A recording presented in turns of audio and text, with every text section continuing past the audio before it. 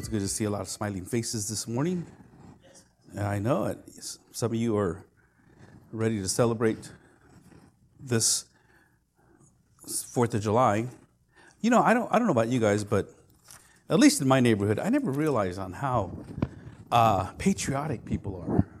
You know, shooting off fireworks, like they must really love this country, I guess. You know, I guess I'm really too sure. Yeah, well, you know, they love their country, and yeah. But on that note, some of you are going to be celebrating the 4th of July tomorrow, probably by hiding in your rooms from all the bullets that are falling. But we are going to join Emmanuel Baptist, which is over off of Baseline and Boulder. And if you take the 210 east and get off on Baseline and make a left or go east, there is a huge church out there called Emmanuel Baptist, and they have a fireworks show there. And they'll have some other activities as well, some game booths and some food booths and stuff. So if you'd like to join us, we're going to be there. There's going to be a lot of people there. All of Highland pretty much shows up there and kind of parks around the area to watch the fireworks. But it starts at 6. The gates open up at 6. If you'd like to be there, just show up and see if you can find us there. But on that note, we are right in the middle of this portion of Scripture in Philippians chapter 2. In Philippians chapter 2, as I mentioned last week, the letter is just a letter, just like any letter that you would write to anybody else. It's not a letter that has, chapters and verses as it does now. When Paul wrote this, the chapters and verses didn't actually come in until much later, not even the breakups. It was just one continuous letter, just like you would write a text to somebody, one continuous text, a long one. And in this sense, what Paul had done, as he penned this so that this way the people in Philippi could read what Paul was trying to get across. And so, as I mentioned last week, in chapter 2, verse 1, it says so, or in other words, it could say therefore, or because of. So, in essence, what he's doing is he's pointing back to what he just said.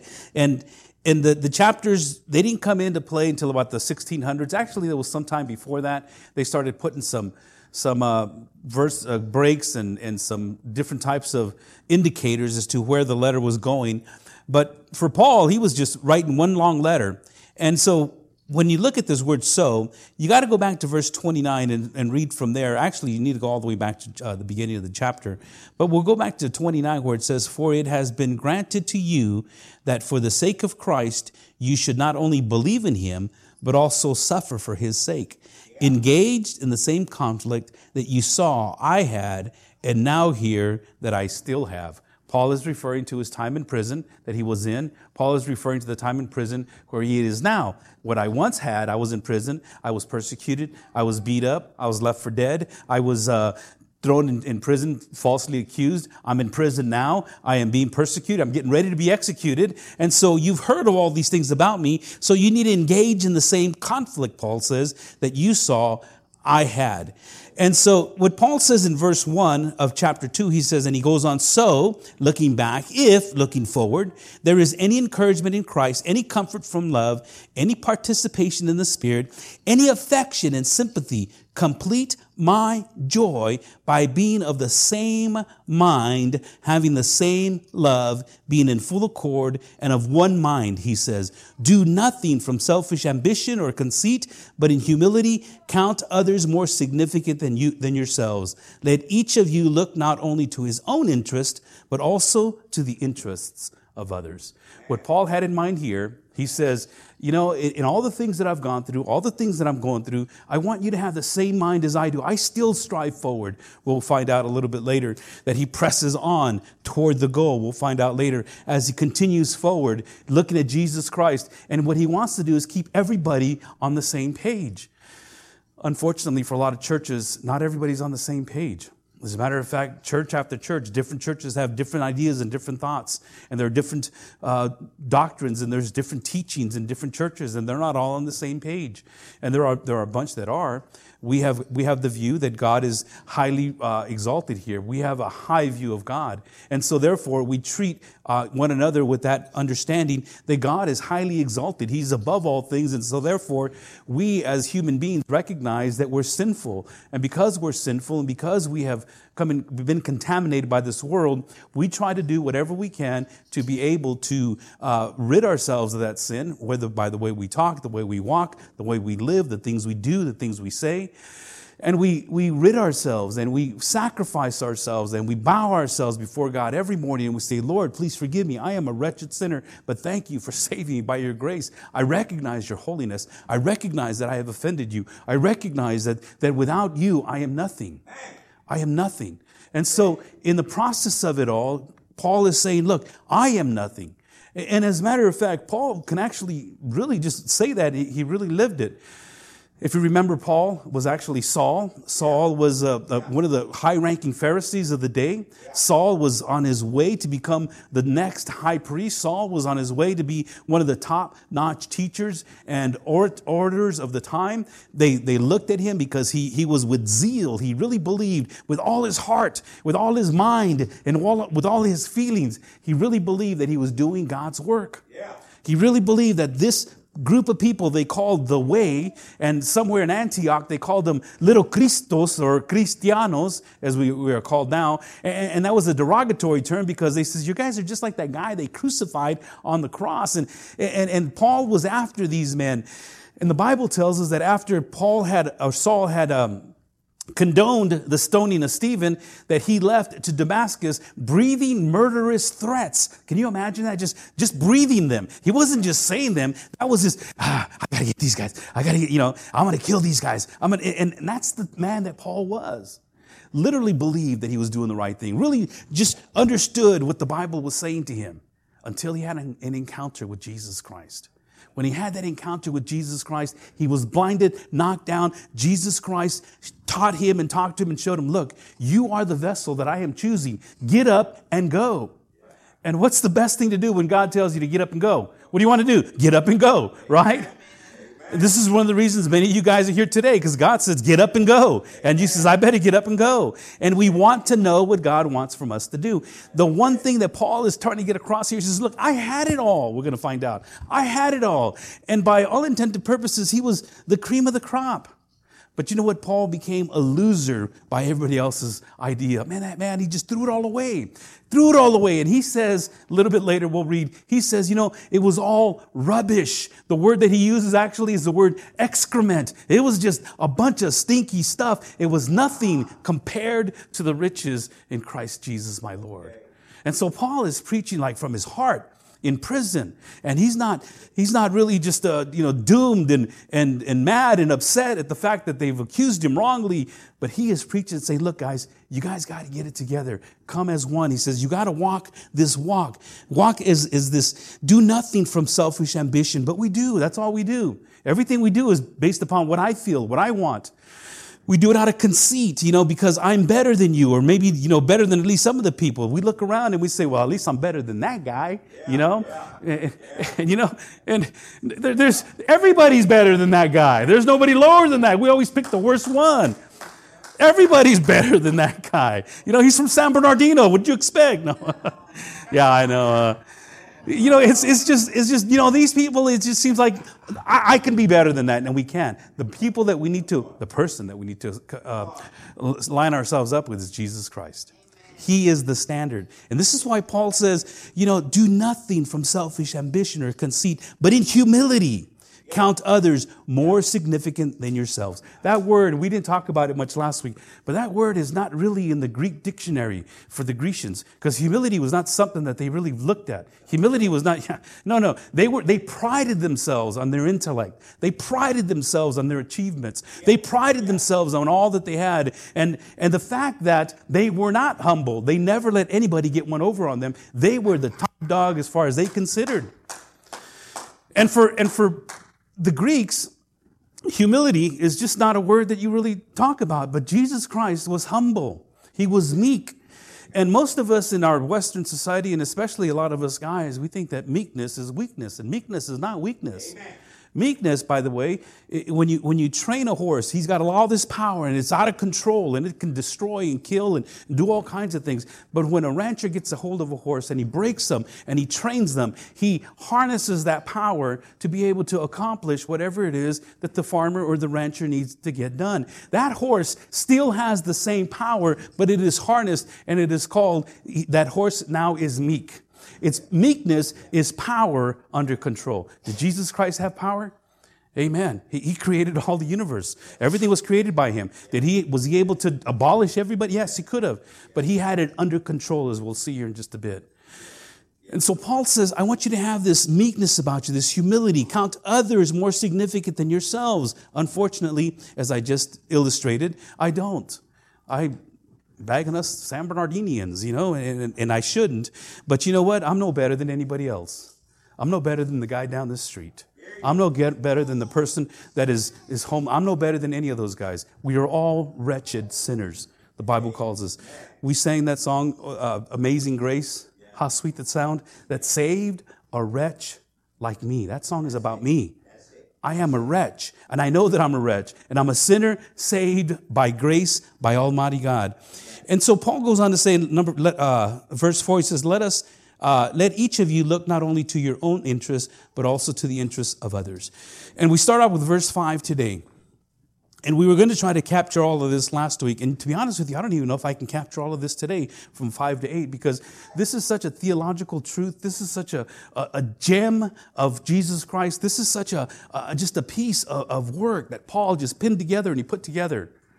And I want us to bow right now before we get into it and pray and ask God to show us what it is that he is bringing to us at this moment as we go through these verses in 5 through 8. Let's pray. Father in heaven, we come to a place in our scriptures, in your scriptures, in our Bibles, Lord, that is about to explain to us who Jesus Christ is. We know that you and Jesus and the Holy Spirit are one. We know that God is Father, Jesus Christ the Son, and Holy Spirit is the author of the Bible.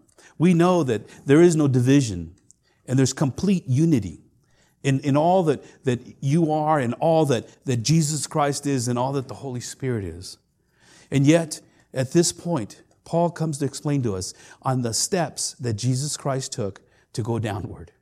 One step after the other, in stepping down, and in stepping down, and in stepping down, even to the point of death.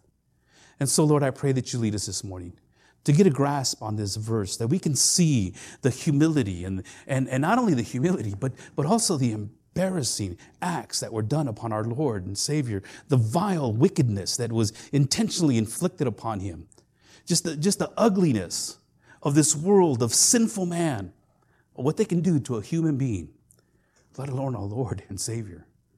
So, Father, lead us this morning as we go through this passage, I pray. In Jesus' name. And everyone says, Amen. Amen. Have this mind among yourselves, which is yours in Christ Jesus, who, though he was in the form of God, did not count equality with God a thing to be grasped, but emptied himself by taking the form of a servant, being born in the likeness of man, and being found in human form, he humbled himself by becoming obedient to the point of death, even death on the cross. Paul has this order, he has this statement, he has this command given to him by God, given to the people in Philippi, given to the church at North Park, and throughout the world. He says, have this mind. Have this mind, have this thought process, have this understanding, have this ability to be able to move forward through what Jesus Christ went through. You as well need to have this mind among yourselves, which is yours, by the way. When you cross the line, when Jesus Christ opens your eyes, when you're born again, when you're regenerated, you cannot become unregenerated. When you're born, you cannot become unborn. You don't become unborn, just like you don't become reborn. And you can't lose what God has given you because you never earned it. It is by grace that you're saved through faith. It is by grace alone, through faith alone, in Christ alone. And he is the one that gives us the salvation. He gives us the faith to believe. You are born again and then you believe. You are born again. You are born into this world and then you breathe. You don't start breathing before you're born. And a dead person, which the Bible says in Ephesians chapter 2, says that we are all dead. We were all dead in our trespasses.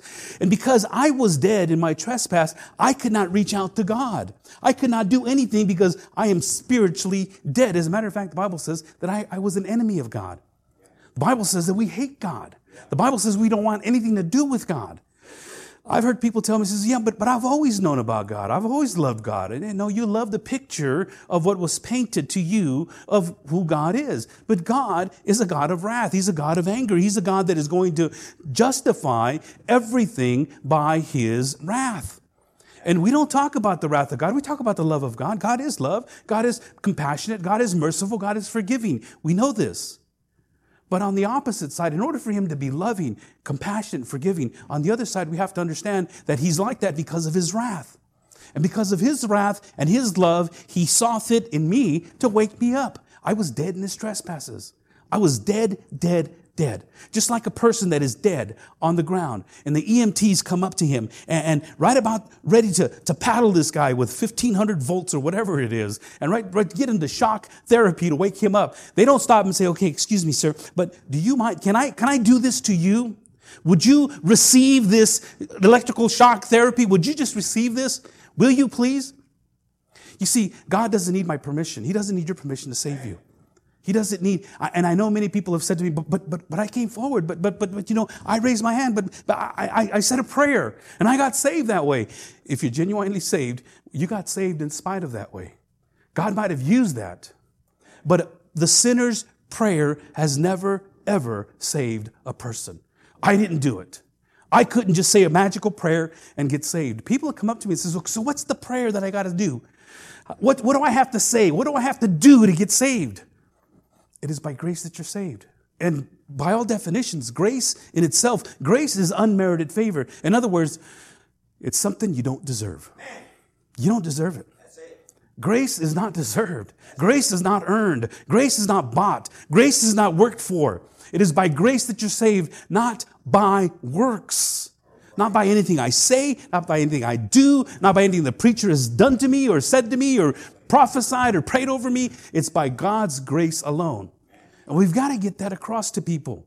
There are a lot of people walking around very, very deceived into thinking, well, I said the prayer, I'm good. You know, once saved, always saved, right? And living their life under delusion, believing that God loves them because, well, they said the prayer. And if that's the case, if all I have to do is say a prayer, if all I have to do is be good, if all I have to do is do the right things, then what Jesus Christ did on the cross was a waste of time. If all I have to do is be a pastor, do funerals, go visit people in the hospital, and pray for people, if that's all I have to do, then what Jesus did on the cross was a waste of time. And here's what Paul understood once he had that encounter with Jesus Christ. All of a sudden, there was genuine repentance in his life. And what is repentance? It's not just raising your hand and saying you confess and okay, I did that once. For Paul, it was a dramatic turnaround. Yes, it is a U-turn. It is a U-turn. But for Paul, he had to stop thinking the way he did about God. He had to stop thinking the way he did about Christ. And he had to start thinking about the way he was going. See, Paul really believed that he was doing the right thing. Paul really was acting and moving forward in doing the right thing. Paul really felt and understood that he was doing the right thing. But Paul was wrong, he was wrong, and he was wrong. And I got to come to a place in my life where I say, I am wrong, Lord, about what I thought. I am wrong about who you are, your character, your holiness. You are a holy God, and God cannot be offended. We offend him all the time. And because of that offense, because of what we've done to God, because of that, therefore the Bible teaches that that sin needs to be paid for. And Jesus Christ came on this planet to pay for that sin. Look at these verses with me.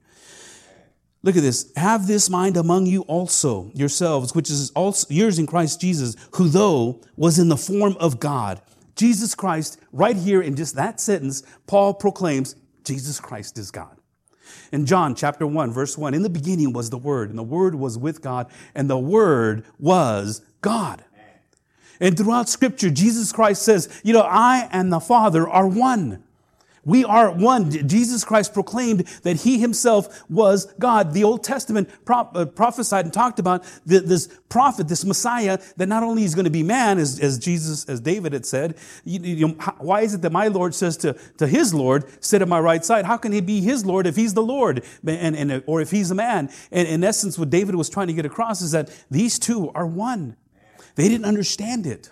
It wasn't comprehensible at that time until Jesus Christ came on the planet. In Isaiah 53, we've seen this before, but let's turn back to Isaiah 53 in your Bibles. In Isaiah 53, the king that was coming, the Messiah that was to come, the Redeemer of Israel, to save Israel, to rescue them from this political unrest, to rescue them from all that was going on against the Jewish people. And we call this Isaiah 53, but it actually starts in 52, verse 13. And this is 750 years before Jesus Christ even comes on the scene. And so Israel is waiting for Messiah. Israel is waiting for this conquering king. Israel is waiting for all things to be set right according to God's standard. There's going to be a kingdom. They understand this, they know this, and they realize this, and they know it's going to come sometime soon. And Isaiah, in his prophecies and in the time that he's talking about to these people, he's talking to them at a point in time when they are in captivity. And so therefore, as Isaiah is talking to them, God is speaking through Isaiah, telling Isaiah to tell the people, Messiah is coming. And these are the things that you can see. However, this portion of Scripture, even up to today, this portion of Scripture has been overlooked in so many ways. In the Jewish synagogues, those are the gatherings of the Jewish people that meet on Saturday, on Shabbat, which is Saturday. They gather together and they have what's called a liturgy, a reading of literature that they're given. And they read through it, somewhat similar as to what a Catholic church has. The Catholic church, the Lutherans, they have this liturgy that they read, and everybody reads it together. And they go through this whole liturgy within 2 years or so. And with this portion of Scripture and a few others, they are omitted from that reading that the Jewish people have. And if it's read, it's just glossed right over. As a matter of fact, when you go into the New Testament and you hear that Jesus Christ is talking to the two men that are walking to Emmaus, and they're dumbfounded at what happened, and Jesus walks up next to them not knowing it was Jesus, the resurrected Christ, that day, Jesus asked them, what are you guys discussing? He says, well, just the things that happened in Jerusalem. What happened in Jerusalem? What, are you the only person? Did you just fall out of the sky? You didn't hear what happened? He goes, well, no, tell me. And they says, well, the Jesus, our Lord, the one that we thought was going to redeem Israel, they killed him. They murdered him. And it was just sad. And somehow, for whatever reason, they just not recognize Jesus. And Jesus tells them, he says, oh, ye of little faith, you foolish ones. Don't you realize that everything that the prophets have said needed to happen about the suffering servant? And it is believed that when Jesus Christ went back all the way to Moses, I'm sure, that's what he says, went to the laws, the prophets, and the writings. He went all the way back to Moses, and all in the Old Testament. And I've been doing a study of the Old Testament gospel on where Jesus Christ is prophesied about. And it is amazing, beloved. If you just one day just go back and look at all these, and I can give you all the verses that I've been looking at. But the one that really stands out is Isaiah 53. This one here. In Psalm 22, if you want to write that one down. In Psalm 22, it talks about his hands being pierced and his side being cut open and his feet being pierced. How dogs are circling him. How they cast lots for his garments. And how they ridicule him and laugh at him. They wag their finger at him and they say, you who saved many, save yourself. Yeah. This is Isaiah. This is in Psalms 500 years before Jesus Christ is born. But here, Isaiah is talking about all these things that are taking place. And here's what he's talking about. And here, this one portion of Scripture, and I'm going to start in 52, verse 13. He says, behold, my servant shall act wisely. He shall be high and lifted up and shall be exalted. As many were astonished at you. His appearance was so marred beyond human semblance, and his form beyond that of children of mankind. So shall he sprinkle many nations. Kings shall shut their mouths because of him. For that which has not been told them, they see, and that which they have not heard, they understand. What Isaiah is showing here in verse 14, he says, look, they were astonished, and many were astonished at him, at you. He's talking about Messiah. Then he's talking to us. His appearance was so marred. And if you know anything about the crucifixion, they whipped Jesus so hard. And so many times, if you've seen The Passion of the Christ by Mel Gibson did an excellent job in going back into history, looking at what the Parthians did and how they came up with this crucifixion thing. And right here, let me tell you something, beloved. Right here, Isaiah's talking about a crucifixion that hasn't even been invented yet. The crucifixion didn't get invented until about 300 years later. To almost 350 years prior to Christ, they started hanging people just to display them out in the open. Then they started nailing their hands. The Parthians started, hey, this is pretty cool. We can just hang them up out there and warn people not to go up against us. But it was the Romans who perfected it to the art of this vile, cruel execution. And when they persecuted somebody, when they crucified somebody, and there were many crucifixions, Jesus is not the only one. As a matter of fact, that's one of the reasons we don't get a lot of detail in Scripture. Because when the Bible says that they crucified him, when they say they crucified, everybody, oh man, it just kind of, just sends shivers down your spine. Like we can say he was executed by electrocution. Well, we know what that entails for those of you that follow, the chemicals that they give them, the sedatives that they give them, the strapping down that you understand how that goes. And I want you to know something, beloved, that John the Baptist, he was beheaded.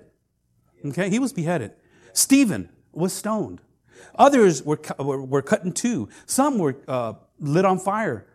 Paul is going to be beheaded as well. There are many types of execution in the world at that time. But somehow, for the Romans, and they didn't know this, God's plan was already prophesied 750 years ago. Yeah. He had to be marred. It's not like Jesus says, okay, first of all, you guys got to whip me up really bad so nobody can see who I am. And Mel Gibson did an excellent job of showing what the cat of nine tails is, with the leather strips that are behind it or on top of it, and the bones and the shrapnel that's tied to each one of those pieces of leather strips, and how it just cut chunks of flesh off of Jesus' body, and how it and some people say, well, he was whipped 40 minus 1 lashes, wasn't he? No, he was whipped by the Romans. See, the Jews understood that when you're in trouble and you get punished, you would get the 40 minus 1. That's 39 lashes. And it was usually done with the long reed. It was done with the long rod. And they would put you up against the pole the same way and just hit you as hard as they could 39 times, because they knew if they went over 39 that you would die. I guess they must have known that by experience. But that's not what Jesus endured. That was by the Jewish persecutors. The Romans, on the other hand, they were vile. They were wicked. They were mean-spirited, and they were just willing to just do whatever. They didn't know this Jesus. They might have heard about him. And this crucifixion was just one of many. It is estimated that in the time of Jesus Christ, there was over 30,000 crucifixions done in the 30-year period of Jesus Christ. In one day alone, they crucified 2,500 people in one day alone, at the time when Jesus might have been a teenager. Historical records show. But see, we don't have these facts and these records in Scripture. All we have is that he was crucified. Yes. And it had to be according to the way God had already preordained it. And then he goes on to say that he will sprinkle many nations. Look at verse 1 and 53. Verse 1 says, "Who has believed what he has heard from us, and to whom has the arm of the Lord been revealed? For he grew up before him like a young plant, like a root out of dry ground. He had no form or majesty that we should look at him, and no beauty that we should desire him." What Isaiah is saying, Messiah is going to come, and he's going to be neglected, just like one of those shoots that come out of the ground. I have a fig tree in my backyard, and every once in a while those little branches come out and they get in the way because the kids play around there, and I have to cut them back. They're meaningless. They're nothing. And I just cut them and throw them away. And that's what Messiah was going to be. And he was going to be this little shoot, just cut it, throw it in the fire, and get rid of it. And that's this shoot that he's talking about, like a dry root out of the ground. He had no form or majesty that we should look at him. There was nothing spectacular about Jesus. He was born in a stable. He wasn't born to a king or to a president or a government official. He wasn't born to a person of prominence. He wasn't born in a palace. He was born in a stable. And he came to us in such a very small, demeaning way. Verse 3, "He was despised and rejected by men, a man of sorrows and acquainted with grief," which he was. and as one from whom men hid their faces. He was despised, and we esteemed him not. In other words, people just kind of, I don't know. At the very beginning, when Jesus goes into Jerusalem, on Palm Sunday, they call it Palm Sunday. It wasn't called Palm Sunday that day, but it was the day that the Jewish people would bring in the sacrificial lamb that they were to sacrifice on the following Sabbath. That was right before Passover. And every Jewish male was required to bring a Passover lamb.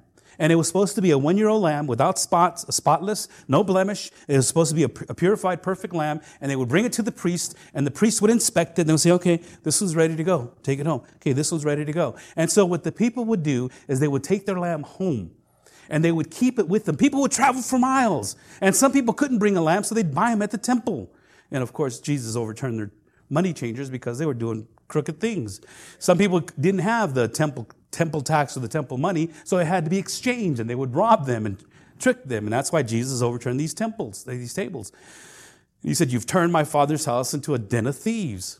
And so they would bring this lamb, they would present it to the priest would examine it, and they would take it home, and that lamb would live with the family for a few days. And they'd become really attached to it. And you wonder, that's kind of morbid, don't you think? It's like having a goat or a rabbit or, a pet. Yeah. Okay, guys, Dad's got to go take it to get slaughtered. What?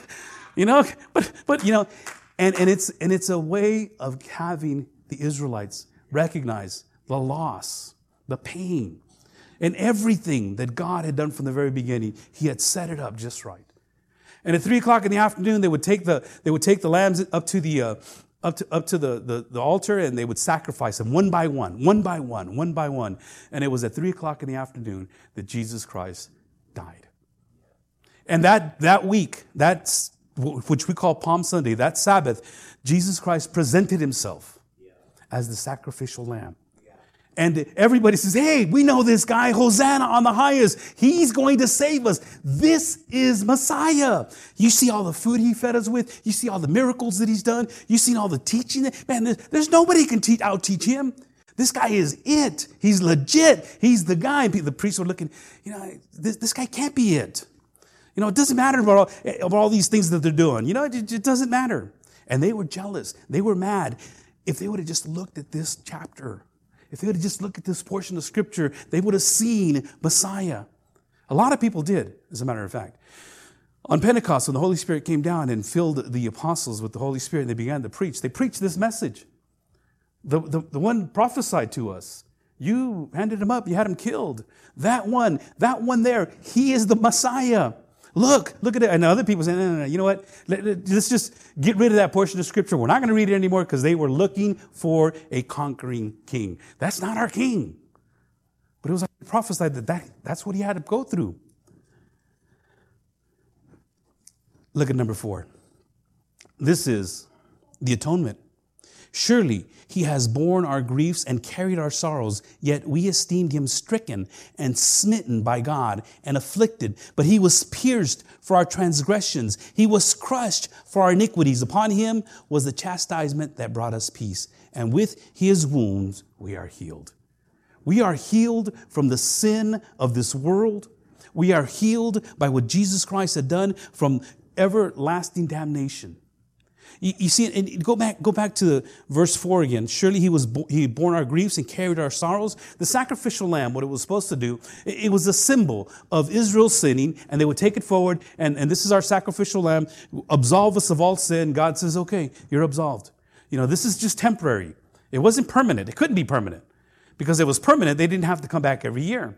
And as a matter of fact, every day, they would have sacrifices that people would bring for sins that they would commit. Like, for instance, they would bring turtle doves, they would bring pigeons, they would bring lambs, they would bring goats, they would bring rams. Whatever they was prescribed for their sin, they would bring it. You remember when Jesus Christ healed the blind man and 10 of them, and only one came back, and he says, okay, go present yourself to the priest and give the offering that is needed.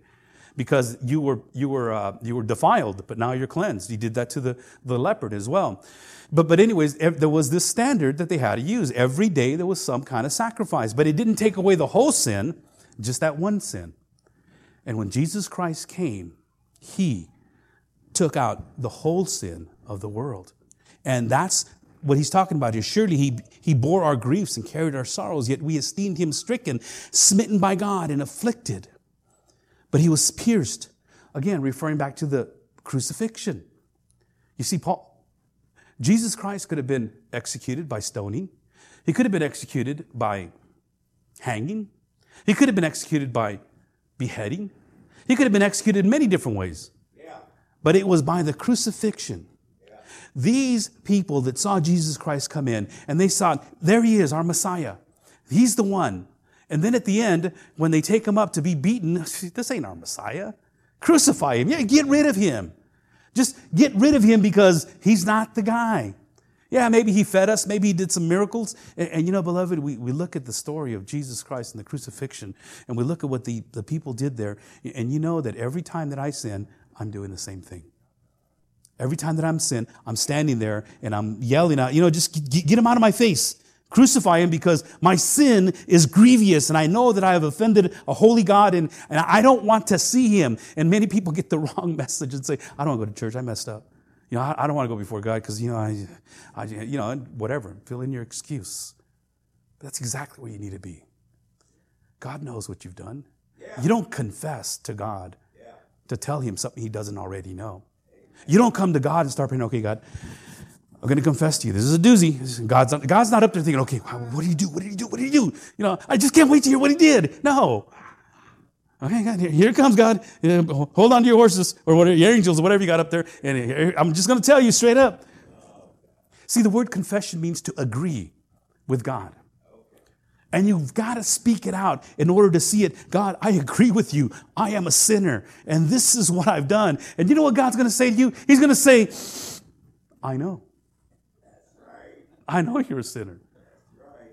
And that's why I had to send Jesus Christ to die on the cross for you.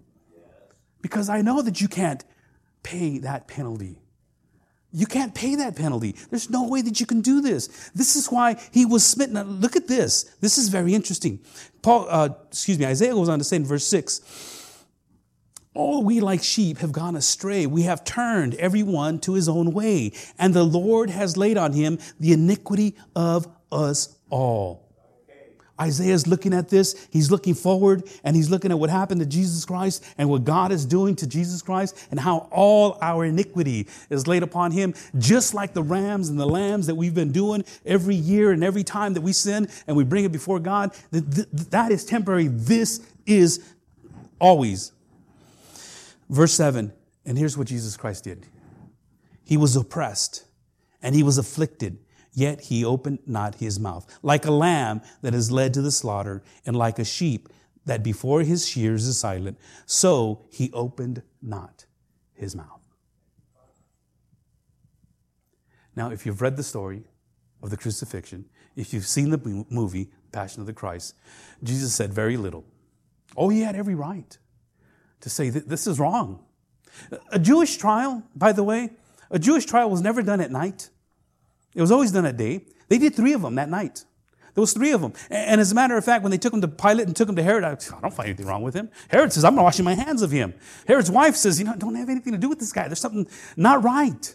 These people are crazy. Just let them go. And he says, okay, well, you know what? Let me just do this. Let me appease you guys. There's this murderer here.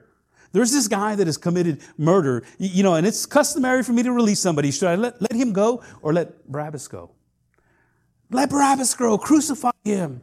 And then that's when he said, maybe if I just had him flogged, you guys would be okay with it. To the point of death. And we do the same thing. You know what? I'd rather hang out with the vile, the wicked, and, I feel comfortable there. There's companionship there. It's not fellowship. There's things that we have in common. I can't hang out with Jesus. He's just like... It's interesting because yesterday we were at the lake and we were having a good time and we were talking and, we met this family and we're talking with them and, they were really nice people. And then I asked them right before the fireworks show started last night, I asked them, do you guys have chairs? And he goes, oh yeah, we go to the church over at so-and-so. And I go, what? He goes, yeah, well, did you ask us if we had a church? I go, no. I asked if you had chairs. Oh, I thought you said if you had a church.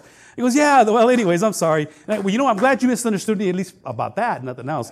Then he asked me, do you have a church? I go, well, I pastor a church. Oh, brethren. It's kind of like all of a sudden people stand at attention and are speaking a little bit different language. And, they go, oh, brethren, yes, let's put this down here. How art thou? Flowery language and stuff. They weren't drinking, by the way. But all of a sudden the attitude changes. Yeah. Okay, I know. Okay, it's all right. I've done it before. And I don't do that on purpose, but he said to me, he says, you got a beautiful family. You know that? I can see why.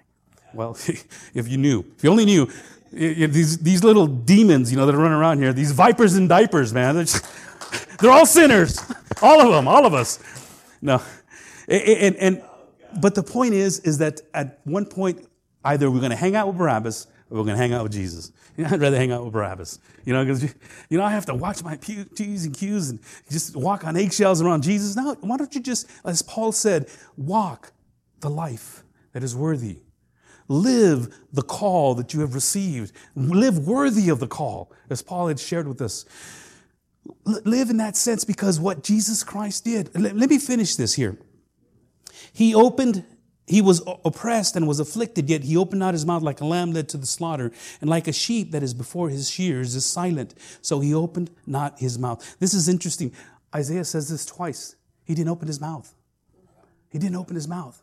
He didn't say a word, except for when Herod asked him, says, "Are you the king of the Jews?" Well, you say that I am. And he says, well, he says, I tell you the truth. And Herod says, what is truth? That's the question that's always, there are a few conversations that he had, but apart from that, he didn't defend himself. He could have. He didn't speak up. He didn't say anything. He was a sheep going to slaughter. I can vividly see this myself. We raised goats and sheep.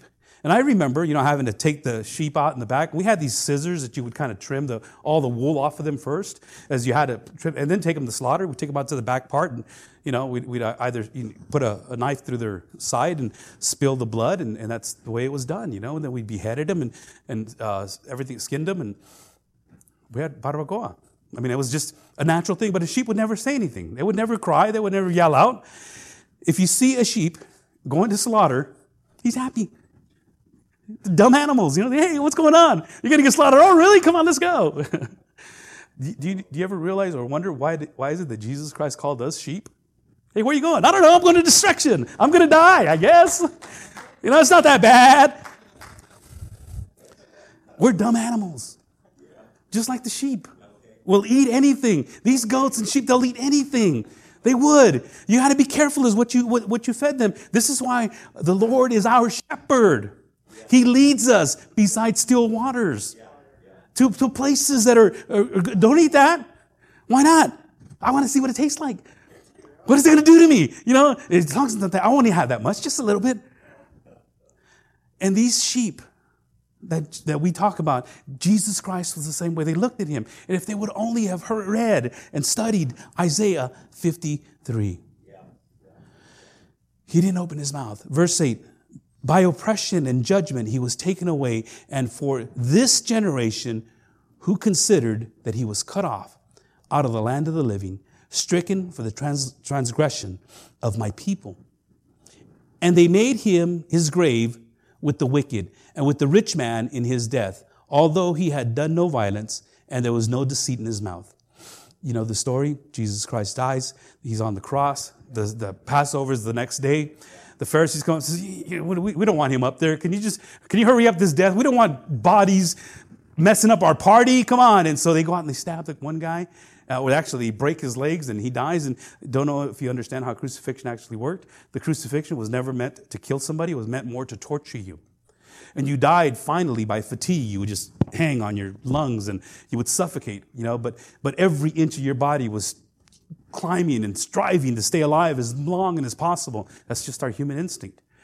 And some people, after a while, they learn how to do that just to die. So they started putting little seats up so you can sit on them. That's what I'm telling you. The Romans perfected this. They put a little seat up there so you can sit on it. And after a while, these guys would push themselves off and they would hang there and they would die. And so what the Romans did, as cruel as it sounds, they would put little spikes on these seats and they would sit you on it just so you can live longer. They would give you gall and vinegar to soften the blow so you wouldn't be, and they'd give you water so that you can last a lot longer. And it was vile. It was wicked. This is what Jesus Christ went through for you and for me. This is what he went through. And he was oppressed. And this is interesting. They made his grave with the wicked. When a person was crucified, and after he died, several days, sometimes even almost a week or so, 10 days, they would last on this cross. And of course, the birds of the air would come and they'd pick the flesh off the bodies, and the animals would come and eat the flesh, and they would tear it all apart. Whatever was left after some time, they would take them down and they would throw them in this place called the place of burning. It was called Gehenna, which a lot of people now refer to it as hell. But Gehenna was this burning place where all the junk and all the trash and all the vile people, everybody that was hung on the cross, they would throw them in there. By all intent and purposes, that's where Jesus Christ was going to. He was going to end up in that pile. This place that just burnt they had sulfur in it, and it continued to burn, and it continued to burn, and it continued to burn. Yet, as you know the story, Joseph and Nicodemus. Joseph says, you know what, can I take the body down? Would you let us take it down? I have a tomb that I can put him in. He was a rich man. Rich people were the only ones that had tombs. He was a rich man. Can I take his body? Take it. Make sure he's dead first. All right. The centurion says, this truly was the Son of God. Another confession. And Nicodemus and these guys were secret Christians at that time because for fear of the Jews. Nicodemus was one of the priests. As a matter of fact, as the gospel gets spread, we'll find out that more priests come to know who Jesus Christ was, what he endured, what he did, and how Isaiah 53 matched Jesus Christ's life. The Bible says that they took him down from the cross and they wrapped him with about 100 pounds of perfume and ointments and myrrhs and all kinds of things, just to wrap him in this gauze, and about 100 pounds. And they took his body, they put him in Joseph's tomb. Never used. What did Isaiah say? And they made his grave with the wicked and with the rich man in his death. He was supposed to go to the wicked, but Lazarus came in and took him to his place. Although he had done no violence and there was no deceit in his mouth. Now this is verse 10. Yet it was the will of the Lord to crush him. God knew that the only way for you and I to ever enter into the kingdom of heaven is to be able to appease his wrath. The Bible calls this propitiation. He was the propitiation for all the brethren, for us. The Bible calls it a propitiation. Propitiation is you're appeasing a God or a deity so that it doesn't continue on and harming you and hurting you. So you have to offer up some sort of propitiation. Jesus Christ was our propitiation. And it pleased God to crush him because of his amazing grace that he had for me, that he has for you. Because of his amazing grace that he has for those that he's waking up from the dead. This cannot be done by anyone else. This cannot be done by me, by you, by a church, by anyone else, but through God. It is by grace alone, through faith alone, in Christ alone. Yet, it was the will of God to crush him. He was put to grief. When his soul makes an offering for guilt, he shall see his offspring. In other words, he's already made this guilt offering. And he shall see his offspring, those that are committed to him. He shall prolong his days, and the will of the Lord shall prosper in his hand. Out of the anguish of his soul he shall see and be satisfied, and by his knowledge shall the righteous one, my servant, make many to be accounted righteous, and he shall bear their iniquities. Therefore I will divide him a portion with the many, and he shall divide the spoils with the strong, because he poured out his soul to death and was numbered with the transgressors. Yet he bore the sins of many and makes intercession for the transgressors. Isaiah saw this picture. Isaiah saw what God was doing. Isaiah knew that it was going to take place. When Paul gets to the point of, and I told you we weren't going to be able to get through this in one sitting. When Paul says in verse 5, he says, have this mind among you also, which is in Christ Jesus, who though he was in the form of God, did not count equality with God a thing to be grasped, but emptied himself. He was fully God, and he was fully man, and he emptied himself. And we're going to go over what those things that he emptied himself of. And he emptied himself by taking the form of a servant, being born in the likeness of men. And being found in human form, he humbled himself by becoming obedient to the point of death, even death on the cross. See, he's in the form of God, denied equality with God, a thing to be grasped. He emptied himself, took another step down. By taking on the form of a servant, he became a bondservant. Being born in the likeness of man, came down a little bit lower. And being found in human form, he humbled himself, even to the point of humility, to being crucified and all that he went through, by becoming obedient to the point of death, even death on a cross. The lowest and the worst type of death that anybody can experience. And Isaiah saw this. Paul capitalizes on it. Look back in the Old Testament. Look at it. You got to remember that when the apostles were preaching the gospel, the good news, they didn't have the Romans road. They didn't have the 4 spiritual laws. They didn't have the New Testament. All they had was what God had already showed them, who Jesus Christ is going to be the deliverer, not in a physical manner, but in a spiritual manner. Now, there is a physical kingdom coming, and he's going to establish his kingdom. And every knee will bow. It's a promise. Every tongue will confess. Every knee. Even the Jewish people that had him executed. They will see it. A lot of them will believe, and a lot of them can't believe. But it's coming to a point where we will see this Jesus Christ. Let me ask you to stand. In order to understand what Paul is trying to get across here, we have to look at the gospel of God before we can look at the gospel of Jesus Christ. The gospel of God is what Isaiah points to, is what Psalm 22 points to, is what Genesis 3:10 points to in the beginning, what Moses had said. And you see that all in the Old Testament, and you're going through it, and you're seeing Jesus Christ being revealed. And when Jesus Christ comes on the scene, and as the apostles, they recognize this, and Jesus didn't pick the most intellectual people. He picked a bunch of knuckleheads like us, And he picked us, and he says, I want you to go share this gospel message, because the power of the Holy Spirit is going to be upon you, and you're going to proclaim the word of God. Don't worry about what people say about you. Don't even worry about what you have to eat or to sleep with. Don't worry about your life. Isn't life worth more? Isn't it? Isn't Jesus Christ worth more than your life? Don't worry about your life. Worry about the one that can send the body and the life to hell. Just worry about what you need to do. Live a life worthy. Father, we thank you for this portion of Scripture that we just barely scratched the surface, trying to understand where this comes from and Paul's thinking and how he's telling us to live humble lives like Jesus Christ and to live in this manner. And we know he was crucified, but I think that today we might have seen a little bit more what the crucifixion entailed. And why did it have to be a crucifixion? Why wasn't it a hanging? Why wasn't it a beheading? But God, you had already prophesied, and you already showed us that that's what it was supposed to be. And Lord, we have no indication, no clues to try to figure out why it is that you're doing these things. We just need to believe and trust you. That Jesus Christ died on the cross. He was buried and resurrected. And one day he's coming back. And for those that proclaim your name, for those that believe in that message, for those that believe what you've done for them, they will be saved.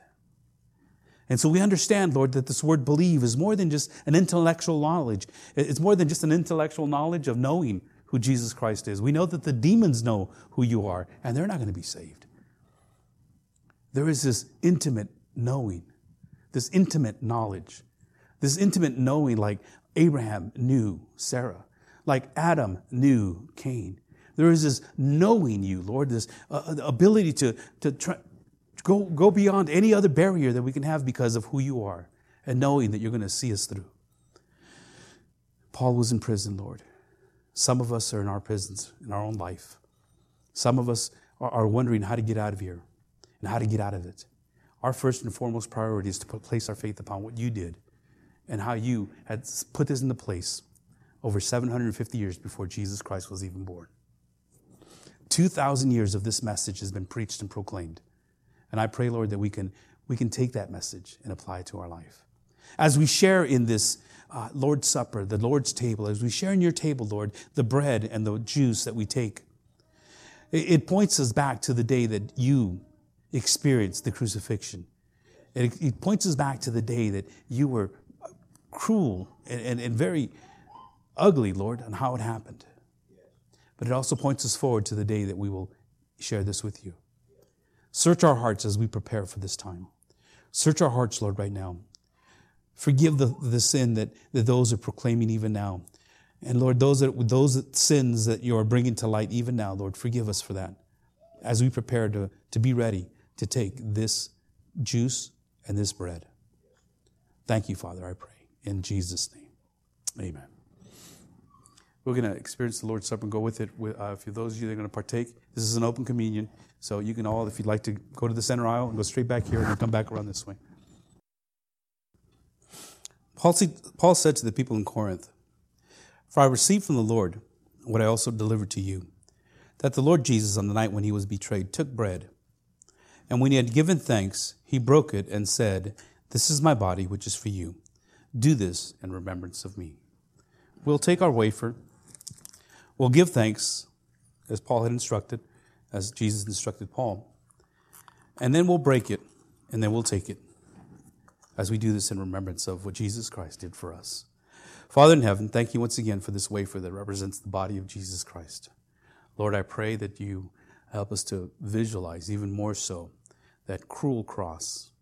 We look at it on our rearview mirror or walls or T-shirts or bumper stickers, and we see it, and we look at it as a piece of jewelry or just an artifact.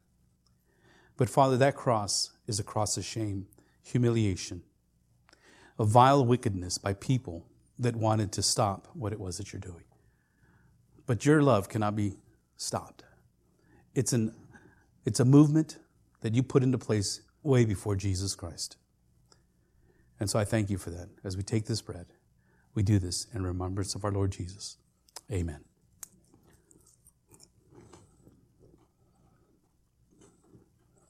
In the same way, also he took the cup after supper, saying, 'This cup is the new covenant in my blood. Do this as often as you drink it in remembrance of me. For as often as you eat this bread and drink the cup, you proclaim the Lord's death, looking backwards, until he comes, looking forward.' Father in heaven, thank you for this juice that represents the blood of Jesus and how it was poured out. Once again, we see now that this was not an accident, that it pleased you to crush him, because that was the only way that you can get us to the place of being with you. So Lord, as we look at this juice, the color, the consistency, we ask that you bless it and bless the vine that it came from. We pray these things in Jesus' name. Everyone says, let's take. Lord, once again, as we depart this place, never from your presence, we pray that you send us forward. Help us to understand that our task is not just Sunday morning. It's an all-day task. It's an all-week task. It's an all-life task. As we share tomorrow with our friends and family, help us to be safe and be ready to proclaim the gospel. Thank you, Father, once again, we pray. In Jesus' name. And we all say, amen, amen. And we're dismissed.